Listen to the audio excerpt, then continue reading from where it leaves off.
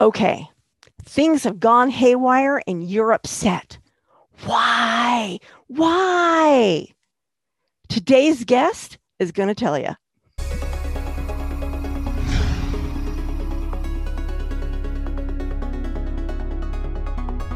The author's switch.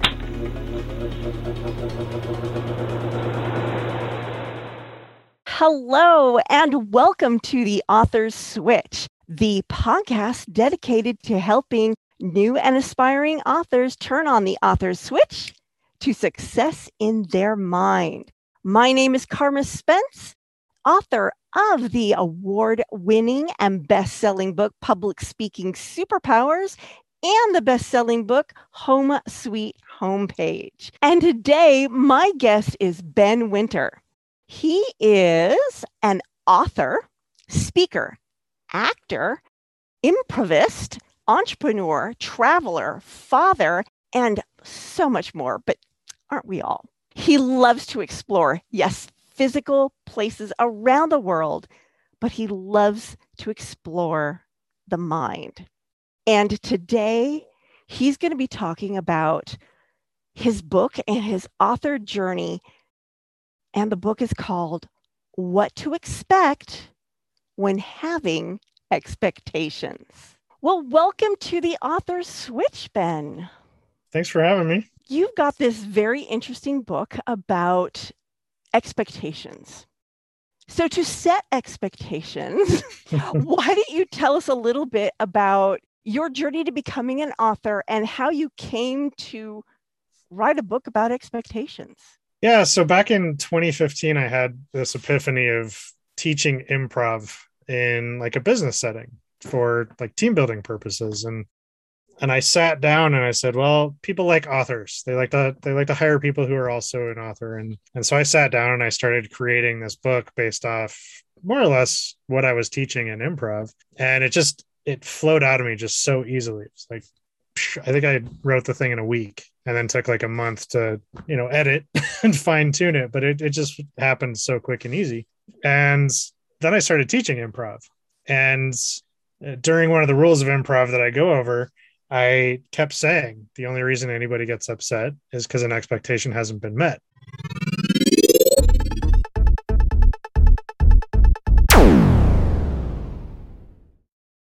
And the fun and interesting thing about figuring out a problem in the world is if you figure it out, you got to kind of solve it for people too. You can't just leave them hanging. Right. And so I sat down, I was looking at my whiteboard.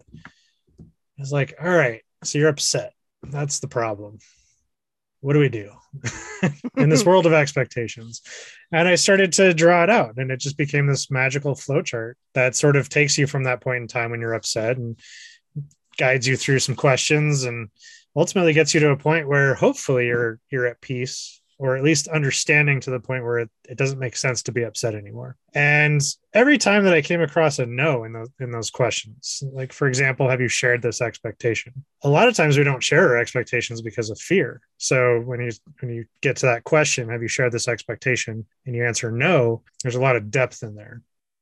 And so what I decided to do is take all those pieces of the depth and expectations in general. And I said, I need to write a book and fill in all the gaps here. And so that's where the book came from, was creating a deeper understanding of expectations and why we have them and what to do with them when they come staring back at us in a bad way. Right. Yeah. Well, before this episode, I was like looking at your flow chart, and a lot of your flow chart sort of depends on your expectation being of another human being. That's one way to look at it, for sure. And I know that for me, sometimes, a lot of the times I get upset, it's because I have an expectation of either a pet who you can't have you can have a conversation with, they just don't talk back and they don't understand what you're saying, or an inanimate object, or it could be an animate object, but it doesn't have a mind of its own, like a computer or a washing machine. Have you addressed in your book expectations of things that can't have a conversation with you? Yeah. So in this example, in the flow chart, if there's not another person, there's only one person you can have a conversation with, and that's yourself.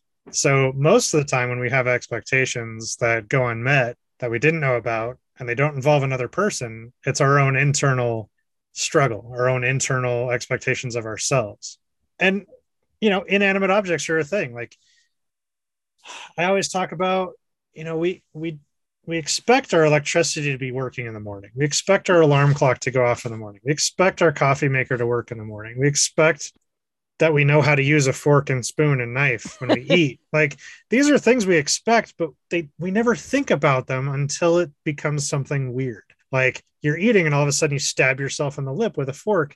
You're like, I thought I knew how to eat with a fork, but clearly I just stabbed myself and I'm bleeding and I'm angry, right? Right. It's no different because we had the expectation that it was just supposed to go smoothly. And oftentimes those are expectations of the world that we live in, and therefore we have a conversation with ourselves. So if you get up in the morning and the alarm clock didn't go off, the question is, did the power go out and reset it? Was it my phone and I forgot to set it? And sometimes it can be that simple. The power went out. We're not used to the power going out. So when the power goes out, I mean, there's really nothing to get upset about. And sometimes you just have to go to a different spot in that chart. Like, is this expectation reasonable? Right. And I'd say having an expectation of our electricity being available at all times is pretty reasonable, but to expect it 100% of the time, clearly you haven't been paying attention to the world we live in, because a squirrel jumps on a transformer, explodes, and now you don't have electricity for a while. Stupid squirrels. I mean, you can't talk to the squirrel. So all you can do is really kind of just talk back. At least you died in the process, whatever it is. But we can calm ourselves down in those situations. Right. We've all experienced a computer not working. Most of the time, turning it off and back on solves the problem. Sometimes it doesn't. And, most of us at this point in the world, we've experienced a computer related issue. So yeah, we expect them to be working. And all we can do is talk to ourselves and say, okay, is it worth getting upset, or can I do something about it? So it works. It's just sometimes we have to have that conversation with ourselves. And sometimes it doesn't look like you might think it looks. Exactly. There was something in your bio I thought was kind of interesting about how you found great joy and peace when you follow your own advice. And then there's that piece where you talk about how you love to travel and see the world. And we've just come out, not that long ago, from COVID, where I'm sure you were quite frustrated. How did you follow your own advice when you were unable to do something that you loved and for a large portion of your life was a very reasonable expectation that you were able to do? I'm fortunate enough to have learned improv and been doing improv for over a decade. And one of the rules of improv is yes and. And really that is coming down to the basis of accepting what is and then doing something about it. Accepting what is huge in life, because where you stand today is what is today. If you don't have money in your bank account, that's what is today. If you don't have the relationship you want, that's what is today. If you're a millionaire, that's what is today. It's, there's good, there's bad. We're breathing, we're standing, we're here, we're not sick. That is what is today. And so fortunately during that process, there were plenty of times where I'm like, I just want to see friends. I just want to go do something. And then I have to say, well, there isn't anything to do, or it's too risky, or whatever it might be. I'm able to have those internal conversations with myself and say, you kind of expected life to continue as it was, and boom, it's different for everyone now. And it's going to continue to be different. This will affect us in ways we don't know yet. And all we can really do is accept it when it happens. Now, I think some people hear the word accept what is, and they call that like surrendering and like giving up. It's not giving up. It's just, here's the snapshot in time, and what do I want to do with the information that I have? So in the case of COVID, and I'm at home and there's no place to go, it's okay, I'm at home. What can I do? Right. You know, do I start writing another book? Do I get on the internet? Do I watch every show that I've ever wanted to watch in my entire life in 6 months or 6 weeks or whatever it is? And, how many people got caught up on all the TV they never watched because it was available finally. So I think that's just kind of, I was fortunate enough to already have been practicing this flowchart and improv in general. And it just really helped with the situation. Exactly.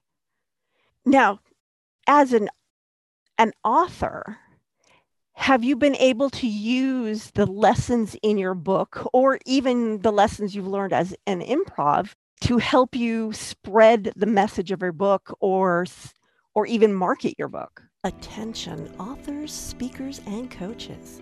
Does your website attract nothing but crickets and tire kickers? Then you might be committing one of the 5 deadly mistakes of homepage design. Home Sweet Homepage, How to Fix the 5 Deadly Mistakes that authors, speakers, and coaches make with their website's homepage will help you clear the crickets, repel the tire kickers, and start attracting the right kind of traffic that will convert to readers, clients, and speaking opportunities. Available wherever books are sold in paperback and ebook formats. bookmarketingclub.com/homepage book. Have you been able to use the lessons in your book or even the lessons you've learned as an improv to help you spread the message of your book or even market your book? Absolutely. It's one of the things that anybody who's ever wanted to do something big, they all look at the greats that are out there and they're like, oh, well, they're a billionaire. Yeah, but we don't know what path they took to get to billionaire status. Sometimes it's decades of time and effort and energy. We look at our neighbor who's got all this money and all these toys. What did they do over the last 20 years to get there? Oftentimes we want to start something and we want to be as successful as the other person in a day.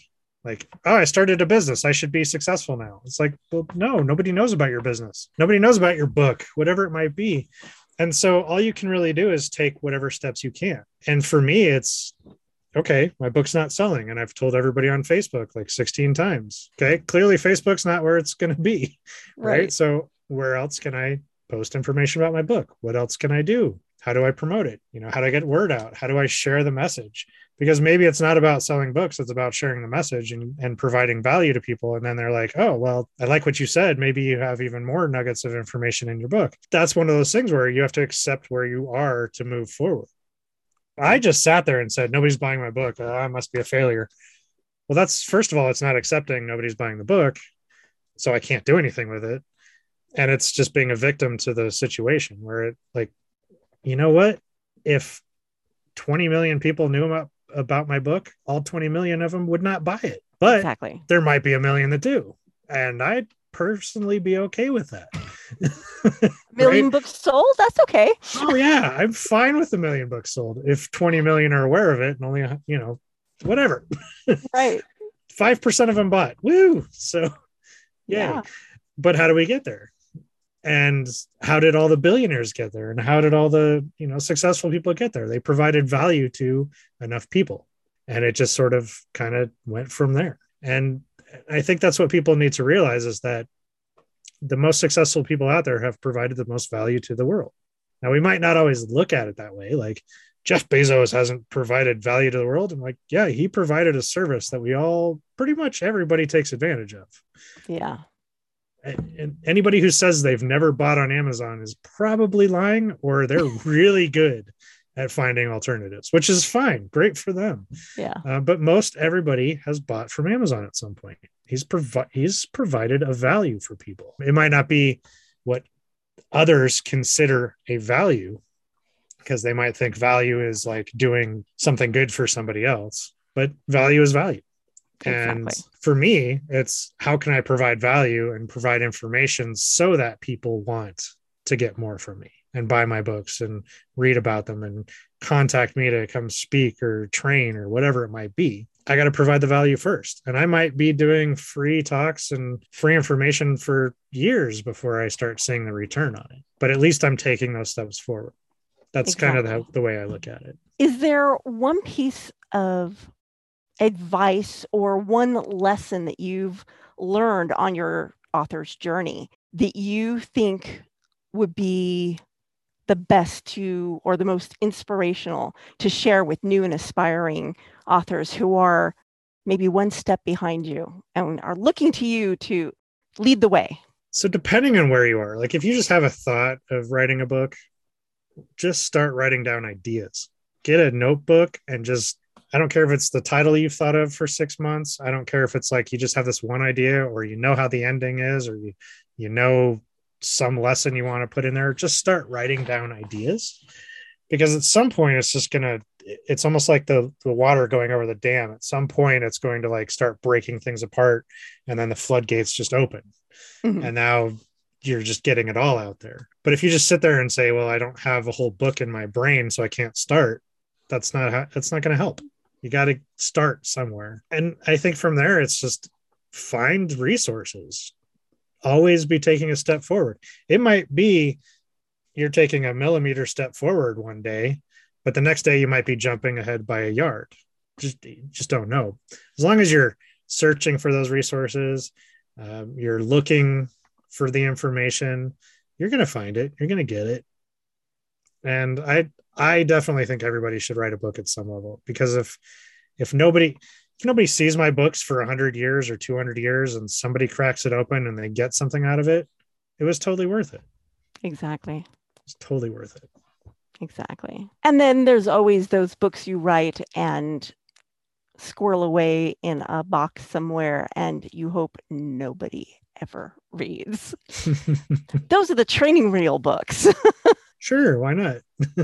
And I've got some on my computer that haven't seen the light of day in 6 months, but it's like, I started something. Yeah. And that's okay too. It's like sometimes you need to like start and then realize that wasn't the direction that wasn't the right direction, but going as far as you did taught you something about what the right direction was.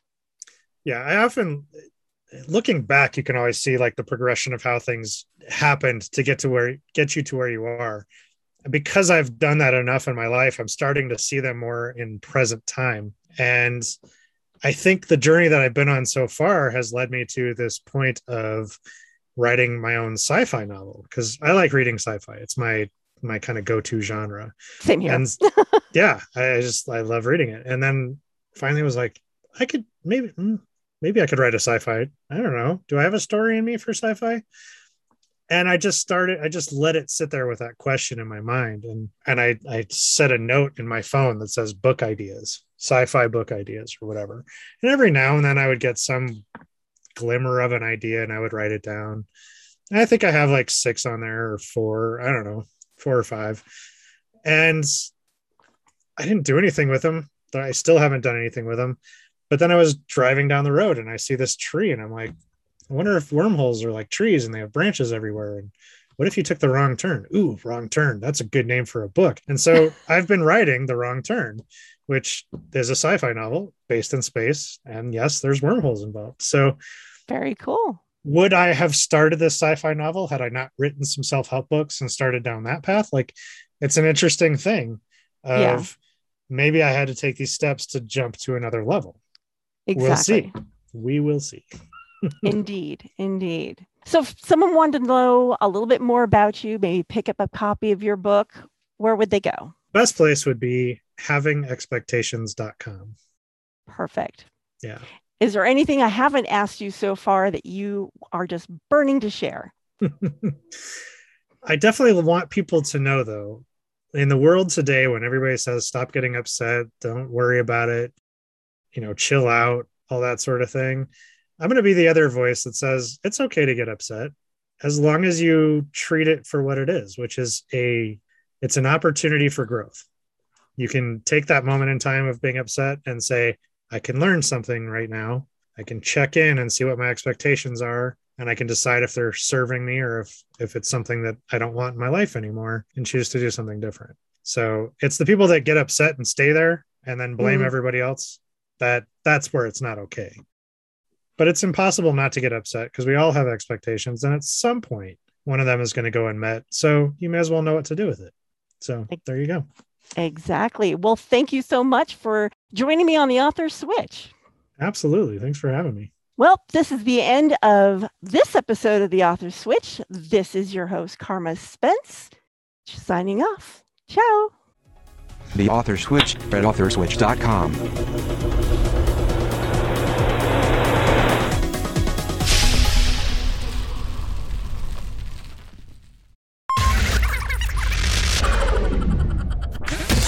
Are you upset because of unmet expectations?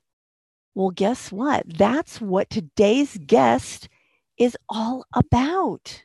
That's not how I want to start it. Okay, let's do this again. That was a bad transition.